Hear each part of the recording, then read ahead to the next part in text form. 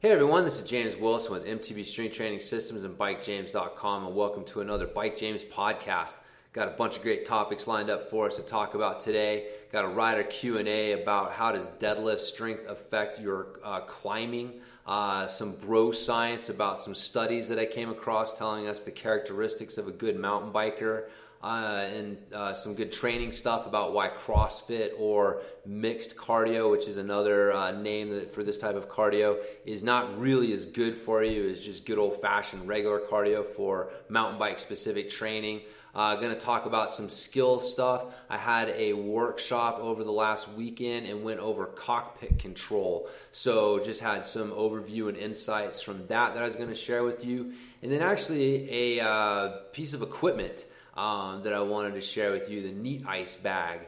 And I was able to use it over last week on a trip and really liked what it does. And so I wanted to share it with you guys and let you know where you can find out more about that as well. So, but before I do, had a little bit of news for you guys. One, I have some dates picked for the return of the Primal Skills Clinic. So September 20th through 22nd. So if you want to come and hang out with me for 3 days and really dig deep into what I do, I mean, we're going to get into training and skill stuff. We're going to talk about nutrition. We're going to talk about breathing, mindset, a lot of the training tools and training methods that I use here that you really won't find anywhere else. And so yeah, it'll be a really fun time and a great time to come and improve your riding and enjoy the trails that we have here in the Fruita area. And so I'm going to be limiting it to 5 people. And so I will be dropping more info soon here about it and how you can sign up. So keep an eye out for that. I've also got another free workout thing that I'm throwing into the mix. And so I'm doing, I call them mace runs. And really, it's hard to call them a workout because they're so much freaking fun. But it's if you're in the Fruita area, again, if you're just visiting, feel free to come join us. If you live around here, let me know, and I'll give you the info. But we meet at Snook's Bottom. Right now, we're doing it on Tuesdays at 7:30. I'm hoping to add a Saturday in here soon. But Tuesdays at 7:30, we meet up, and we've each got a mace. And we call it a run, but we don't really run a whole lot. We kind of jog and we're walking and we're swinging our maces and doing different stuff with that. And along the way, we're just playing. We're looking for just fun fitness challenges. We're throwing rocks. We're bouncing on logs. We're jumping up on stuff. We're climbing on things. We're sprinting up hills. We're lifting stones. We finish off jumping in the water and going for a swim. So it is really fun, but it is functional training. Like, that's kind of the funny thing. Like, we all like to think that because we do some swings and some Turkish get-ups that we're doing functional training. But honestly, anything you're doing in the gym for the most part is made-up gym bullshit. I love it and I do it and it has its place, but it's not really functional training. Functional training is running, jumping, climbing, throwing, swimming. Like, that is function. That is what your body is designed to do. And so, trying to mimic things like that in the gym is great, but it's even better than that?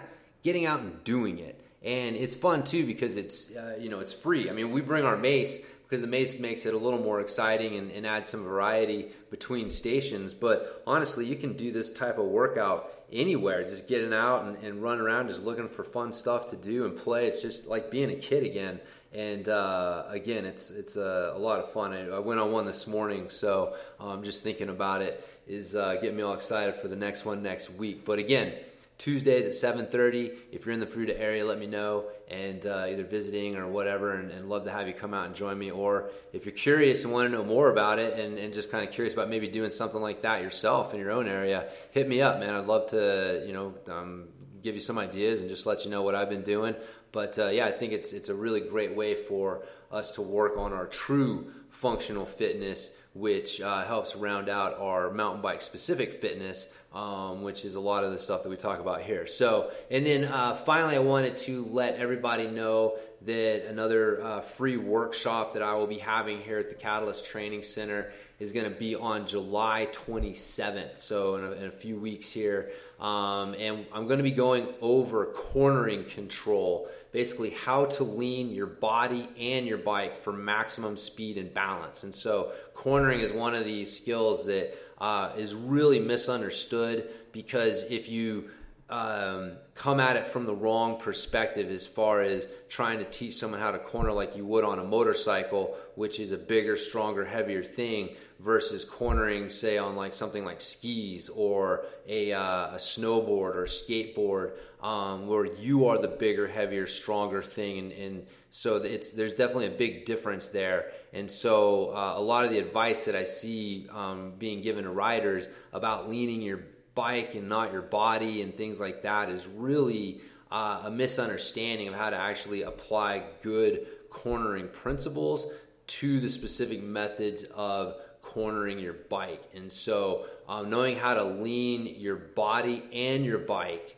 in a balanced way is what you want. And so that's what I'm going to be going over on the 27th. And again, that'll be some of the stuff that we'll be going over at the Primal Skills Clinic as well. So if you're interested in checking either one of those out, let me know. So with all of that said, time to dive into some of the topics that I have in store for you guys.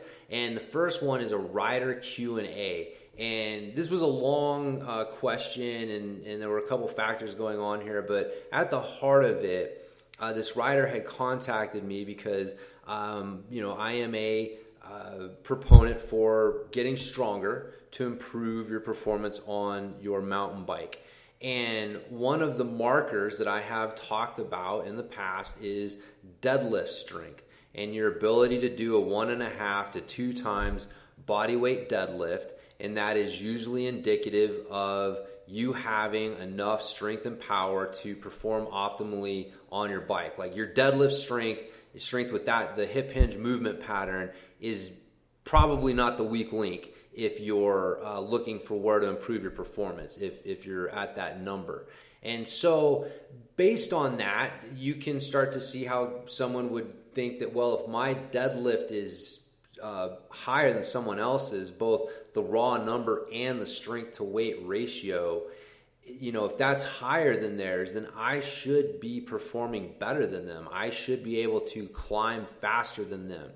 And in particular, this question, came from a gentleman who was asking about a female riding partner of his, and that he was 180 pounds and he could deadlift 400 pounds, which and she was, again, I forget the exact numbers on her. I should have written them down, but it was significantly lower. I mean, she was like 130 pound rider, and had like a 1.5 times body weight deadlift.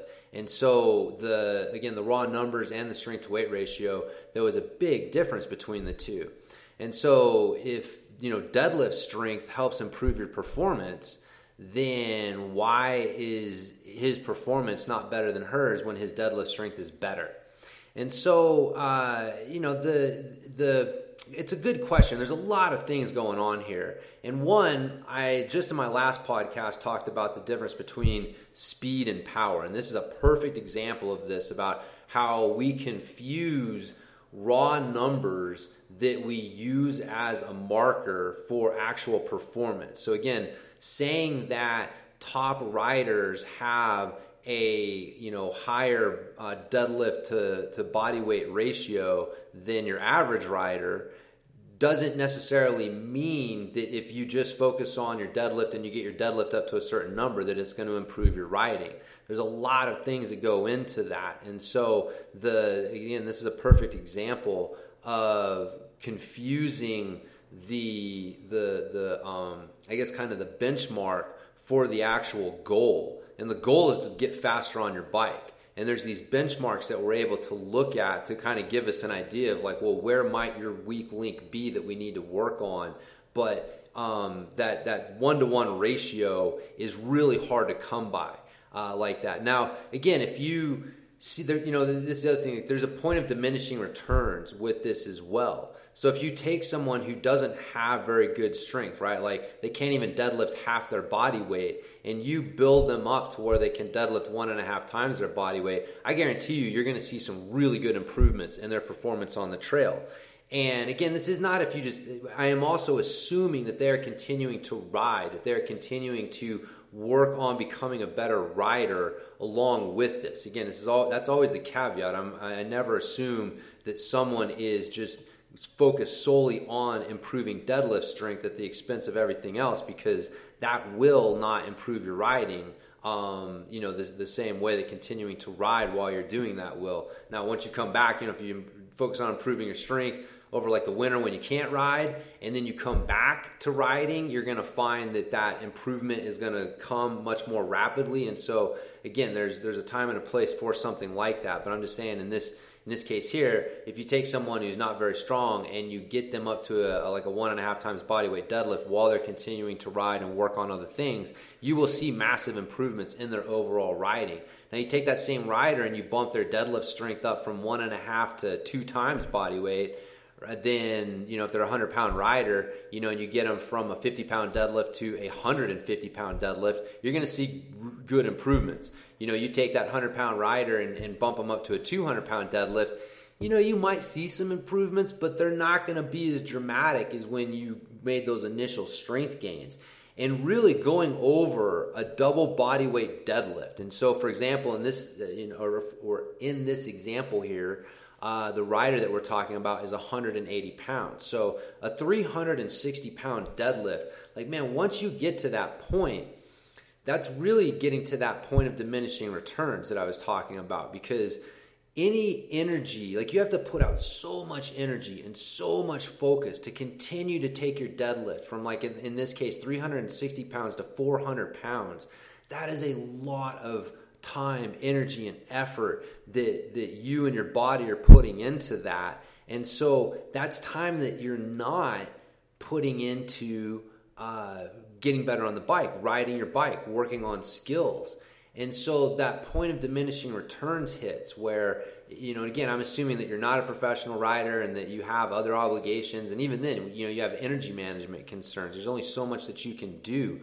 But, getting stronger is not going to necessarily improve your performance. And so in this case, my opinion is that that point of diminishing returns has been hit, and that actually working on spending energy and time working on trying to maintain that 400-pound deadlift is actually detrimental to your riding. That you would probably be faster if you were a little quote-unquote weaker. That your gym strength is not as important as your bike-specific strength. And your bike-specific strength only comes from riding your bike and doing your skill stuff. So that is the ultimate training modality that you can do. And so again, if you're doing a heavy deadlift workout and the next day you go for a ride and you can feel it, that was too much. That's taking away from that, because again, that's not your weak link. Again, if we've determined that strength is your weak link, strength in the deadlift is your weak link, then you may have to deal with that for a short period of time while we fill that gap and we work on that. But, if that's once we get it to the point that 1.5 times body weight deadlift, and we know that's not the weak link, then we need to be focusing on other things, not that. And so, anyway, so that is the kind of at the crux of it, is understanding that there's more to speed than just power, and that there is a definite point of diminishing returns when it comes to strength as far as how it will affect your performance on the trail. And so just keeping that in mind will help you know where to spend the energy and when to spend it in other places. So another thing I wanted to touch on real quickly is that besides your deadlift strength and stuff, your climbing strategy matters as well. So if you aren't a strong standing pedaler, you're never going to be a fast climber. You have to get strong with your standing pedaling in order to really be a fast climber and fast overall rider. And so again, your deadlift strength may not have anything to do with it. She just may have a better climbing strategy than you, where she's standing up more and has better specific standing pedaling skills and specific standing pedaling efficiency and endurance. And so she is able to get into a stronger, more powerful position, which offsets some of your deadlift strength. So again, deadlift strength doesn't really matter as much when you're sitting down because you're not getting full hip extension and you're sitting down. It's more like a leg press than a deadlift. When you stand up, it becomes more like a deadlift type movement, and you're able to get more closer to full hip extension, and so you're able to actually tap into that deadlift strength better with standing pedaling. So again, it's just one of those things. There's so many things. Mountain biking is such a fuzzy sport that it's really hard to say. Like, we know that strength matters. I know that getting people strong up to a certain point helps their performance. Now, exactly what does it do and where's that point of diminishing returns and all of these other things, I don't know, right? It's a fuzzy sport that way. This is not track and field where, you're just running on a track and there's nothing else going on. There's no other factors. And there's just so many other things that go on with mountain biking. So anyways, so that's the rider Q&A, and that actually leads us into the bro science because deadlift strength isn't what we want to focus on. Well, what do we? What can we focus on? What are the things that go in to being a good mountain biker? And yes, they have studied these things. Anytime something becomes an Olympic sport, it's going to get studied. And so cross-country racing in particular, because it is an Olympic sport, has seen quite a bit of research over the last few years. And there was also a interesting study done on downhill racing as well. And so there was two studies on cross-country and then the one on downhill, and together they formed a good picture, in my opinion. This is where the bro science comes in, right? Like, I'm giving you my interpretation of what the science is saying. And but anyway, so the first study that I looked at found that power to weight ratio was the top thing that mattered when it came to mountain bike performance. Now, what made this study interesting to me was that they were actually looking at and trying to compare the physiological characteristics of successful mountain bikers and professional road cyclists. And so the result was, and in the conclusion, was that high power to weight characteristics are important for success in mountain biking. That power to weight ratio is more important for being a successful mountain biker than it is to being good at being a professional road cyclist, being successful at road cycling. And so there's a lot of things that were shared, like a lot of their characteristics were similar, but that was the one thing that really stood out, was the need for the high power to weight ratio, that mountain bikers on average weighed less and that they were leaner, and that relative to their body mass they were producing higher power outputs at maximal exercise and at lactate threshold during the 30-minute time trial. And so again, that power to weight ratio and strength to weight ratio is part of that. Now, again, I was just talking about that, right? We were talking about strength to weight ratio, and one of the ways to look at that is your deadlift strength. And so that's where that 1.5 to 2 times body weight deadlift comes into play. And that if you are a road cyclist, that may not be as important, that you may not need as much strength, because you're not going to need to produce as much power, especially power to weight ratio. And so, getting that strength, because, power is just strength applied quickly. So if you don't have adequate strength, you're not going to be able to apply anything quickly. And so, that's where the idea that power to weight ratio comes in is, so yeah, so anyways, sorry, I kind of lost my train of thought there as I was looking at the study. But again, the take-home message is that power to weight ratio, that strength to weight ratio is very important. And so even though I just got done spending a lot of time talking about how you can go too far with that, in my opinion, that rider was in the minority. Like most mountain bikers do not have a 2 times plus body weight deadlift. In fact, they're probably at a 1 times body weight deadlift or lower. And so one of the main reasons that improving your strength can help improve your performance is because of that need for that higher power to weight ratio that you need for being successful at mountain biking. So another thing that I found, the other study that I looked at, and this is actually a study that I had written an article about. You can go to bikejames.com, and I think the name of the article is The Science of Going Downhill Faster. And so it was a good study, and they were basically looking at, again, what are the characteristics that make up a successful downhill racer? What predicts their performance? So what can you look at that is predictive of how well they're going to perform? Because again, you can say we can look at deadlift strength, or I can say that. I can say, we can say VO2 max, but again, that's what these studies are for, is to look at and say, okay, these riders, in these areas, we looked at it, and now did this predict their performance?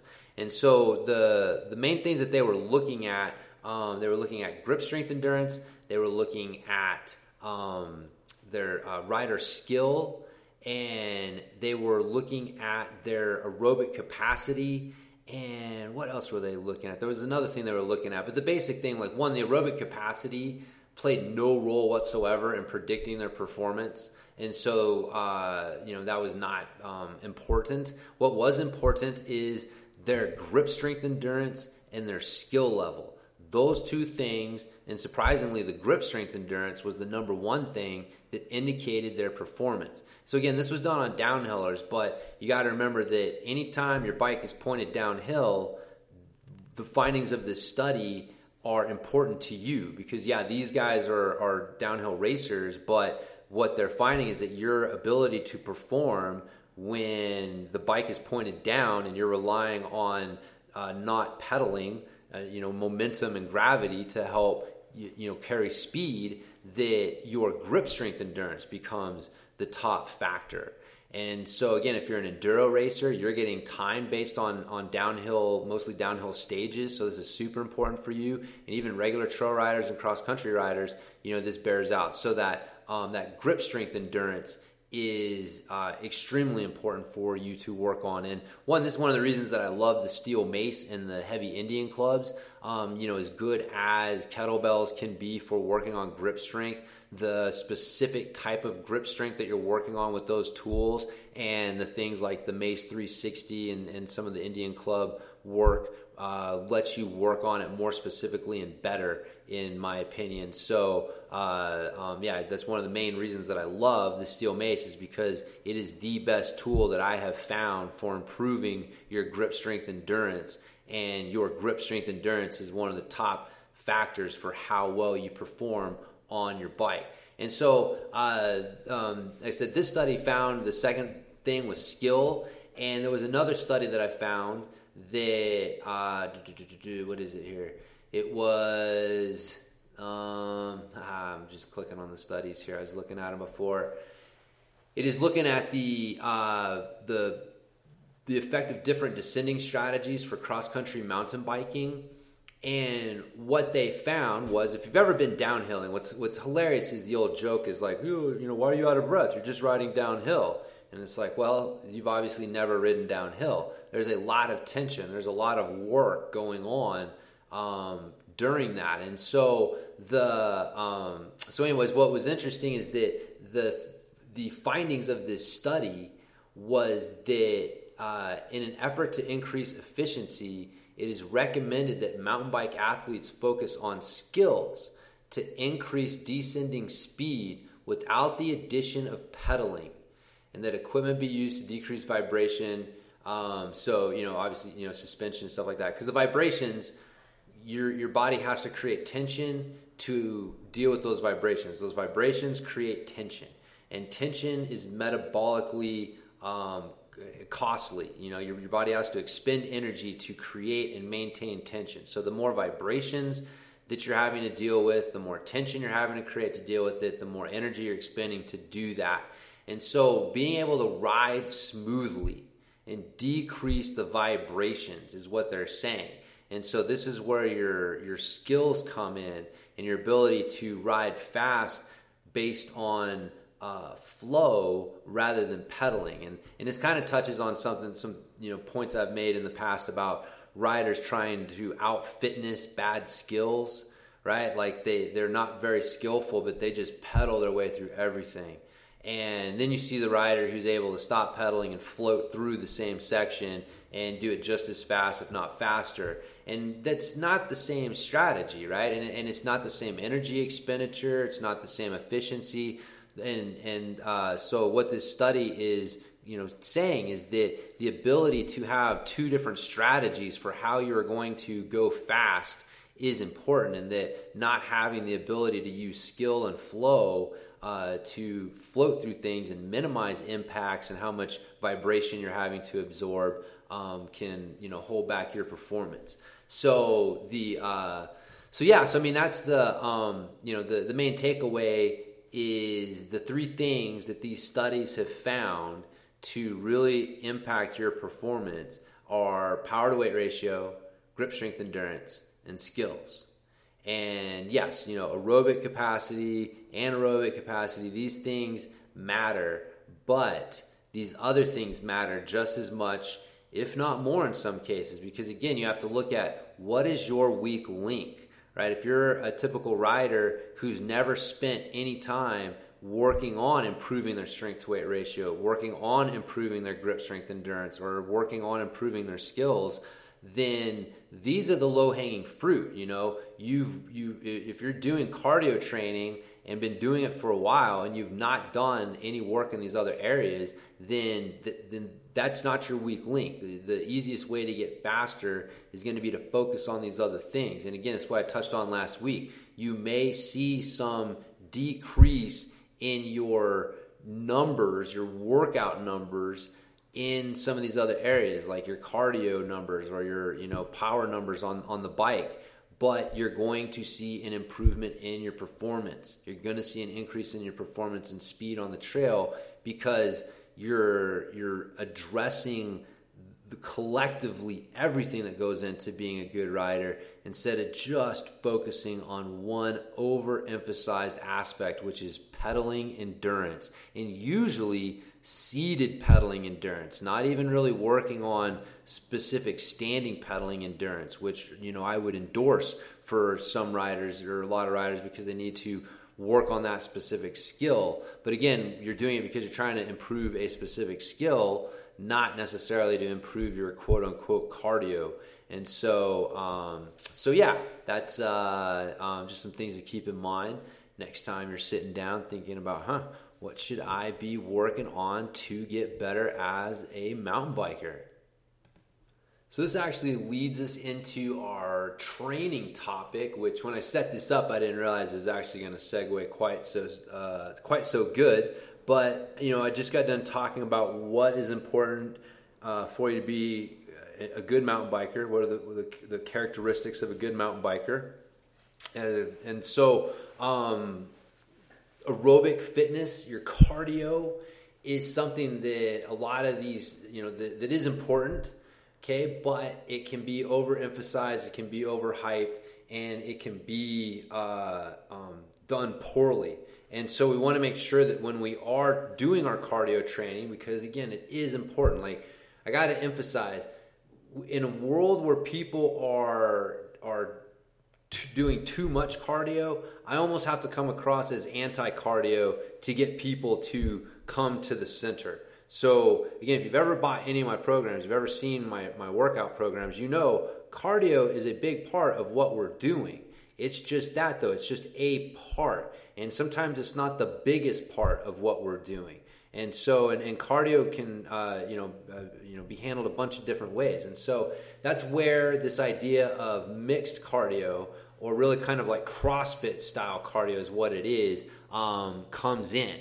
And so this type of cardio is where you mix a bunch of modalities. This is why it's also called mixed cardio. So instead of doing one thing like, getting on your bike and doing a bike workout on the bike, or running, or just doing one modality, you do several. And so you mix them up. And so you'll do, go for, for amount of time on the rower.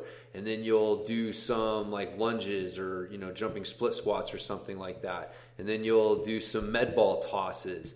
And then, you might just do that and go through that a few times. Or there, sometimes there's more. It's really circuit training is what it is. It's circuit training with no rest in between. So it turns it into cardio training. And so, again, some of these things can get a little crazy. You'll see plyometrics and Olympic lifts and things that really don't need to be used as cardio training methods being used that way. And so this is kind of one of the big problems that I see with the mixed cardio. And again, CrossFit is the the thing that most people associate this type of cardio training or just training in general with, and kind of help popularize it. And so that's why you're starting to see it make its way into mountain bike training, is because of the popularity of CrossFit. And so again, the idea that if someone's fit for CrossFit games, then man, they got to be stinking fit. But that being fit for CrossFit games is not the same thing as being fit for riding a bike. And so in the CrossFit games or stuff like that, a CrossFit workout, you have, surprise, surprise, it's mixed cardio. It's different modalities that you're doing. And so that's training for that. It's a specific sport. Well, mountain biking is its own specific sport, right? And so mountain biking has specific metabolic demands and specific pacing strategy demands. And within mountain biking, you have different disciplines. So you have something like downhill racing, which is 3 to 5 minutes, all the way up to, you can include like our ultra marathoners and multi-day stage race guys. But, just in general, like just enduro racing. But a downhill racer who has 1 5-minute downhill run versus an enduro racer who is doing, several stages over the course of 2 days and having to, ride, do the transfers. Like the metabolic demands for those two things are totally different. They're completely different as far as your body and your brain is concerned. And so not respecting that and treating all mountain biking like, hey, here's a mixed cardio workout that is good for all types of riding is really kind of an insult to mountain bikers, because we deserve better than that by this point. Like, that is, the ability to create programs that can develop specific pacing strategies and develop specific metabolic pathways and strengthen them is what you want to be taking advantage of. And so the cardio fitness is the most specific type of fitness that you have. So something like flexibility is very general, right? Like a hamstring stretch that will help a mountain biker, will help a baseball player, will help a golfer, will help just general population. Like there's not a whole lot of specificity when it comes to flexibility training. As you move up the ladder, things get more specific. And so by the time you get to things like power and cardio, they're very specific to the sport itself. So again, this is why like in track and field, like this is, saying that a 100-meter runner and a 3,200 meter runner or a 5K runner, it's basically the same thing. Here's a mixed type workout that has no running, and it's going to be great for all of this. And it's like, well, that doesn't make sense. Like that's not, that doesn't make, this just doesn't make sense really.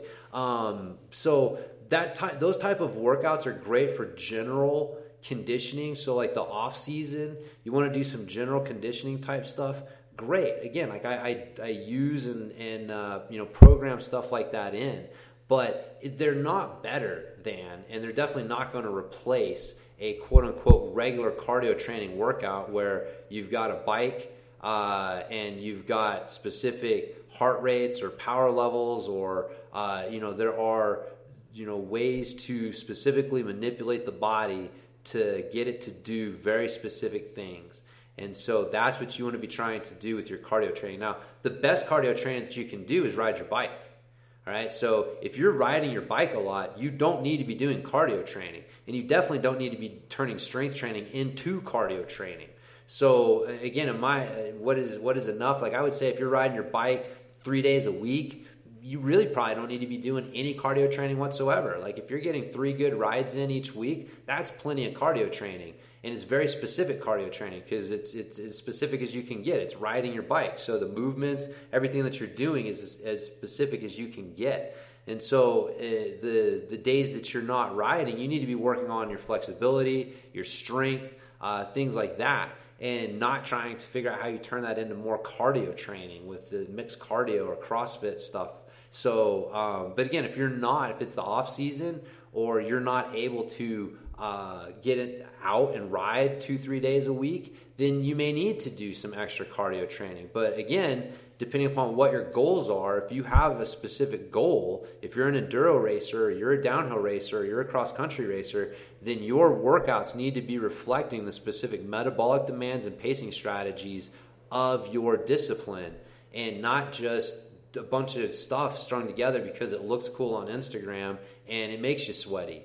So anyways, we can do better than that. Let's not move backwards. Mountain biking's come a long way, and so let's not move backwards by not embracing good science-based training modalities and methods. So anyways, so that's it with that. So moving on, last topic. Actually second to last because I got the equipment thing I'm going to talk about here in a second, but skills stuff. So cockpit control is what I went over in my workshop, and it was a really interesting workshop, getting a chance to work with some people on this because it just reinforces what I've seen a lot of over the years and what I've worked with when I was more active in doing clinics and workshops with riders, is that we get stuck. People's hips get stuck in one basic position on their bike. We think that the attack position, the hip hinge position where you've got your butt back and your chest down, is the position. Like that's where you ride your bike. That all riding takes place from that position, and that it's just a matter of learning how to rock your bike around you or manipulate, lean, whatever it is. But like you are basically in this one position, and you're moving your bike underneath you, and it's just not an accurate view of what it takes to move in a strong, balanced way on your bike. And the cockpit control, it starts with being able to move your hips forward and backward through the cockpit. And basically that means move your hips forward and backwards in relation to your bike's center of gravity. So your bike has a center of gravity, a center of mass. And again, I know the bike nerds out there are going to be like, it's not exactly in the bottom bracket, James. And I understand that crap, okay? But it's roughly in that area. So for, just explanatory purposes, we say the bottom bracket is your bike center of gravity. And your hips are, again, roughly your center of gravity. So once you start to look at everything on the bike is an interplay between your center of gravity and the bike center of gravity. And when those things are lined up and balanced, then you're lined up and balanced. Everything's good. When they're not lined up and balanced, things feel and get sketchy really quickly. So this means that you have to move your center of gravity, your hips, around in relation to the bike center of gravity. You cannot stay static and just move the bike around you. If you are doing that, if you move the bike and then you try to move your hips, you're always playing catch up to the bike.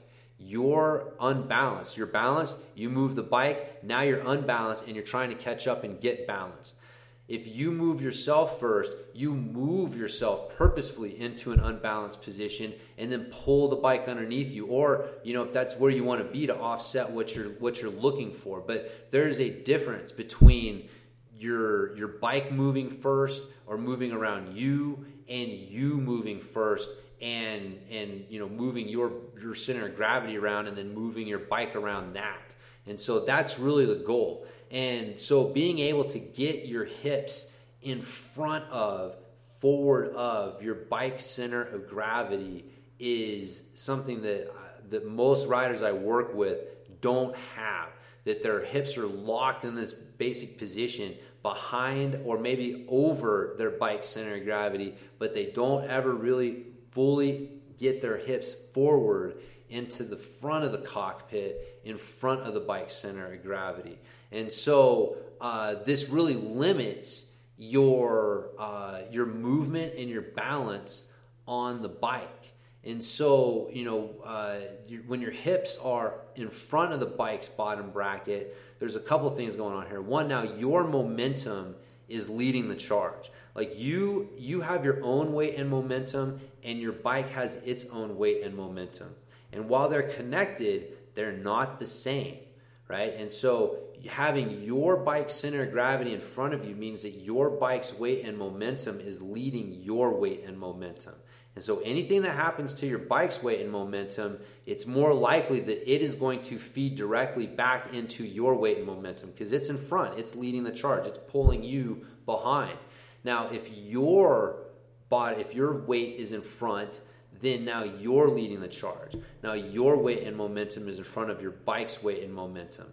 And so if something happens to the bike, it's much less likely that it's going to directly affect you because you're already through the bike. And we've all experienced this. Like if you've ever had, coming out of a corner or something, ever had your rear wheel get loose, it's like, okay, great. But like, I'm not really worried about that because my rear wheel got loose for a second and then just sucked up right behind me.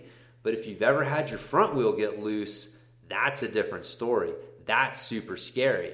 So, where your weight, like where your weight and momentum is in relation to your bike matters. And so when you have to stand up to get your bike, your center of gravity forward. So again, think of like your center of gravity being back behind your bike center of gravity, this attack position is your deep hip hinge, the bottom of your deadlift, and then pushing your hips forward towards the stem of the bike and getting tall over the bike, over your handlebars. And so think of it more of like the top of your deadlift or the top of a squat position where your shoulders are more stacked on top of your hips as opposed to having your hips and shoulders really separated with your hips back behind your shoulders. Now, one of the problems is when you do this, you're going to break one of the big taboos in mountain biking, which is you're going to put some weight and pressure on your hands. And again, this light hands, heavy feet thing is taken directly from motocross, or not even motocross, riding street bikes. Okay, it came from street bike classes. And so ghost fingers, heavy hands, light feet. It was a coaching cue used in that setting that really does not apply to the trail, that you have to have some sort of weight, you have to have some sort of pressure on your hands. You cannot steer your bike without weight and pressure on your hands. And so, again, there's a difference between too much weight and too much pressure on your hands and having enough. And so it's the ability to know how to apply that properly. And again, it's I've got an article on bikejames.com, have we misapplied light hands, heavy feet to the bike, that talks about this in more depth, and also how you can use your palm pressure, like where the pressure should be along your palm and what that pressure tells you about your balance and your position on the bike. And so learning how to key into that while you're on the bike will really help. So now the reason that most riders get stuck, we love this attack position. We love to have our hips and center of gravity behind the bike center of gravity, is because it's a safe position. And what that means is if something hits your bike and slows it down, because remember, I just talked about how you and your bike, you have your own weight and momentum. So you're cruising along and you feel like you're connected, but then you hit something, a rock or a root or something that slows your bike down, right? So now your bike's weight and momentum is slowing down and yours isn't. Now, if you're neutral or you're in front of the bike center of gravity at this point, you are much more likely to go over the bars. Your weight's going to get pitched forward and you're going to go over the bars. Now, if your weight is behind the bike center of gravity and this happens, then you're wedged back behind the bike a little bit, so it's harder to get pitched forward. And two, if you do get pitched forward, the weight shift is going to move you into a neutral or less extreme front end position. So your odds of getting pitched over the handlebars are much less. And so that's, this position is good that's why you see downhillers use this position a lot. They are anticipating a lot of impacts and things slowing their bike down. And so they're trying to get themselves wedged behind their bike in anticipation of those impacts. But this position is not good for just driving your bike from. A lot of the skills that you need, like being able to tap into standing pedaling. I talked earlier actually about if you're not a strong standing pedaler, then you're never going to be a fast rider. And the only way to get better at standing pedaling, is, I said, it's a skill. And this is part of the skill, is learning how to shift your hips forward and get your weight forward of your bike's bottom bracket. Now again, we're not always in danger of getting pitched forward, right? Like if you're riding and there's nothing in front of you, there's a smooth trail, there's no danger of getting pitched forward, then you don't need to ride with your hips in that position. You can get your weight in front. And again, I talked about it's easier to stand up so that it's your strongest pedaling position. It's easier to look up. Now your weight and momentum is leading the charge. There's a lot of good things happen when you get in this position. One thing, if you hit a rock, you're going to go over the handlebars. But guess what? You're looking up. You can see the rock coming. And so one of the things at this position, if I'm in front of my bike center of gravity, I can push my bike in front of me. This shifts me to the back of the bike, and that unweights the front end. So I don't have to just bash into everything on the trail. This is one of the reasons that you see so many riders who over-rely on their suspension. They bash into everything on the trail because they don't know how to use their weight shifts front and back to unweight their bike, and they're just stuck with their hips in the back seat, in their back of their cockpit, and they can't unweight their front end effectively. So it's having your front end light because you have your weight back is not the same thing as unweighting your front end because you have gone from a front to back weight shift, and that front to back shift unweighted the front end. And so again, you're in a position, it's easy to see, so you can see trail obstacles coming. You're in a position where you can push the bike in front of you to unweight or bunny hop. You're in a position where you can drop down into your cornering technique, because again, to do good cornering technique, you need to screw yourself down into the bike, which means that if you're down low, you're already screwed into the bike. You can't go anywhere. Just leaning the bike over from that position is not actually good cornering technique. Being able to go from a high to low position and use that corkscrewing movement to drive pressure into the pedals and help set your edge is one of the keys to powerful cornering. And so a lot of your skills rely on this subtle front to back weight shift. And so if you don't know how to get your hips in front and you don't know how to ride comfortably with your weight a little bit in front of your bike's bottom bracket, then you're going to struggle, like I said, in standing pedaling, executing skills, a lot of things on the bike. So learn how to use both of those positions to your advantage. As I was talking with someone at the clinic that, if you've ever been running is basically a controlled fall, right? Like you're leaning forward and your feet are moving. Because if your feet weren't moving, you'd fall on your face. And we know this because if you've ever been running and tripped, you fall over. Now, because you're leaned over, you're in an unbalanced position. Your weight and momentum is leaning forward. And so now, if you've been trail running and you've tripped, right, and that sucks. If I lean back a little bit and I run on my heels, like I basically have like my weight behind my feet a little bit instead of being in front of my feet, right? I shift my weight back a little bit and I'm running behind my feet. I'm not going to trip, right? I can kick a rock and I'm not going to trip because my weight's not pitched forward. But I'm not going to be fast. That's not a way to perform. Now, what I want to do is I want to be looking up. I want to be leaning forward and running. And then when I come to a section where it looks like I might catch my feet, I shift my weight back and I get into a more balanced position. I accommodate my position, my weight in relation to my feet in context to the trail conditions. And it's the same thing that you want to do. You want to pretend like your bottom bracket, because your feet are down there. It's it's kind of the same thing. It's like, where is your weight in relation to your feet, in relation to your bottom bracket, or the bottom bracket of the bike? And so, it's someone who, like what we've been told as riders, is to basically run with our weight shifted back because we might trip on a rock. And it's like, man, come on. Like, it's that safetyism culture. It's like, man, riders we're anti-fragile, right? Like, yes, if we shift our weight forward and we learn how to use this position, might we potentially not see something that's gonna send us tumbling that otherwise we wouldn't have seen?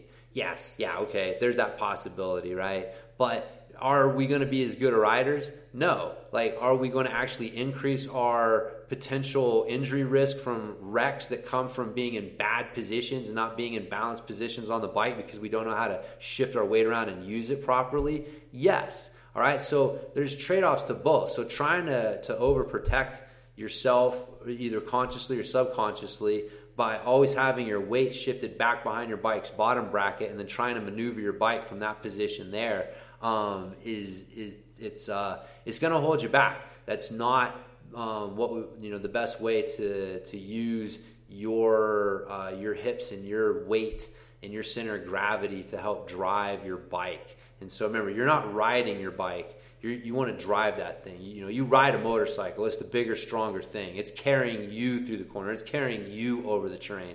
You want to try to be the thing that's carrying your bike, right? Your bike's underneath you, and you're carrying it underneath you. Like, you're in front of it, and it's following you through the terrain. And then obviously having to shift back is needed man, learn how to use both those positions is really the key. So I've got a lot of resources at bikejames.com. I've got seated versus standing pedaling. I've got attack versus thrown position, because this ties into that as well. It's like knowing how to shift your hips around forward and back and use both of these positions to your advantage is the key to being a good, efficient rider. So staying static in one basic position is not the best way to control your cockpit and make full use of your bike. So get your hips in front of your bike's center of gravity, get it behind, forward, back, learn how to use that. Again, once you learn how to use that, manualing and bunny hopping is going to be way easier. All bunny hopping is you're in the front, you shift your weight back, and you shift your weight forward again. It's just weight shifting. Once you start to see that, you'll start to realize everything you do on your bike can be boiled down to your hips and the bike center of gravity and their relationship, and how you need to shift your hips and move the bike in order to get the outcome that you want. So anyways, that's it. That's the some of the insights that I had from the cockpit control. And again, this is something that at the September clinic I'll be diving into a lot and really helping people understand how to tap into what I think is one of your strongest positions on the bike, man. That standing pedaling position where you've got that weight a little in front of your bike center of gravity. That once you really know how to tap into that position, that's when the magic really starts to happen. So anyways, all right, I'm going to finish off with a shout out to Neat Ice. It's neatice.com, neatice.com, and it's a bag, and the Neat Ice bag is what it's called. And I picked one up at the Fruta Fat Tire Festival. The guy was out here. I forget what equipment he was repping. It wasn't this, but he had this as well. And what it is, it's a bag that you put ice in, and then you put that bag into your cooler. Now, a couple cool things about this, though. It sounds simple. One, if you think about it, just dumping ice in your cooler, it's kind of a pain in the ass, right? Because by the time you get where you're going, everything's wet. You got to deal with soggy stuff, deal with the half-melted water. It's, things get, soggy and gross. And so, you deal with it. First world problems, as they say, right? But anyways, I saw this bag, and I was like, oh, that's great. I love the idea. It's a thick plastic lined bag, and it you put the ice in it, and it seals up nice, very easy to use, and then you put your stuff in there. And now, one, it's not melting and getting everything wet. It keeps the ice colder, so it's not melting as fast. And the really cool thing is he's got this little nifty hook. It's like on your Camelback, right? That you can remove the hose from. And so he's got that on this. And so you can attach a hose to the bottom of the bag and then get the water out. And man, it is really I took a trip to Durango, and we drove back through Moab, and Moab's literally the freaking desert. And we're out in the middle of the desert. We're pulled over checking out one of the arches on the side of the road, and we're all out of water. And I'm like, man, this sucks. And then I realized I had the neat ice bag, and I go back there and hook it up and pop that thing open, and I got 2 bottles of like cold, clean drinking water out of that thing. And then when I got home, I didn't have to clean up the mess, and everything was cool. So I'm a big fan. I think that this neat ice bag is really good. So check them out at neatice.com, and grab one. I think you'll enjoy it as well. So anyway, so that's going to do it for this podcast. Covered a lot of ground, a lot of good topics. Really enjoyed sharing some info with everybody. So remember, you can check me out at bikejames.com. We've got a lot of free stuff you can sign up for there. Free workouts, free articles, free videos.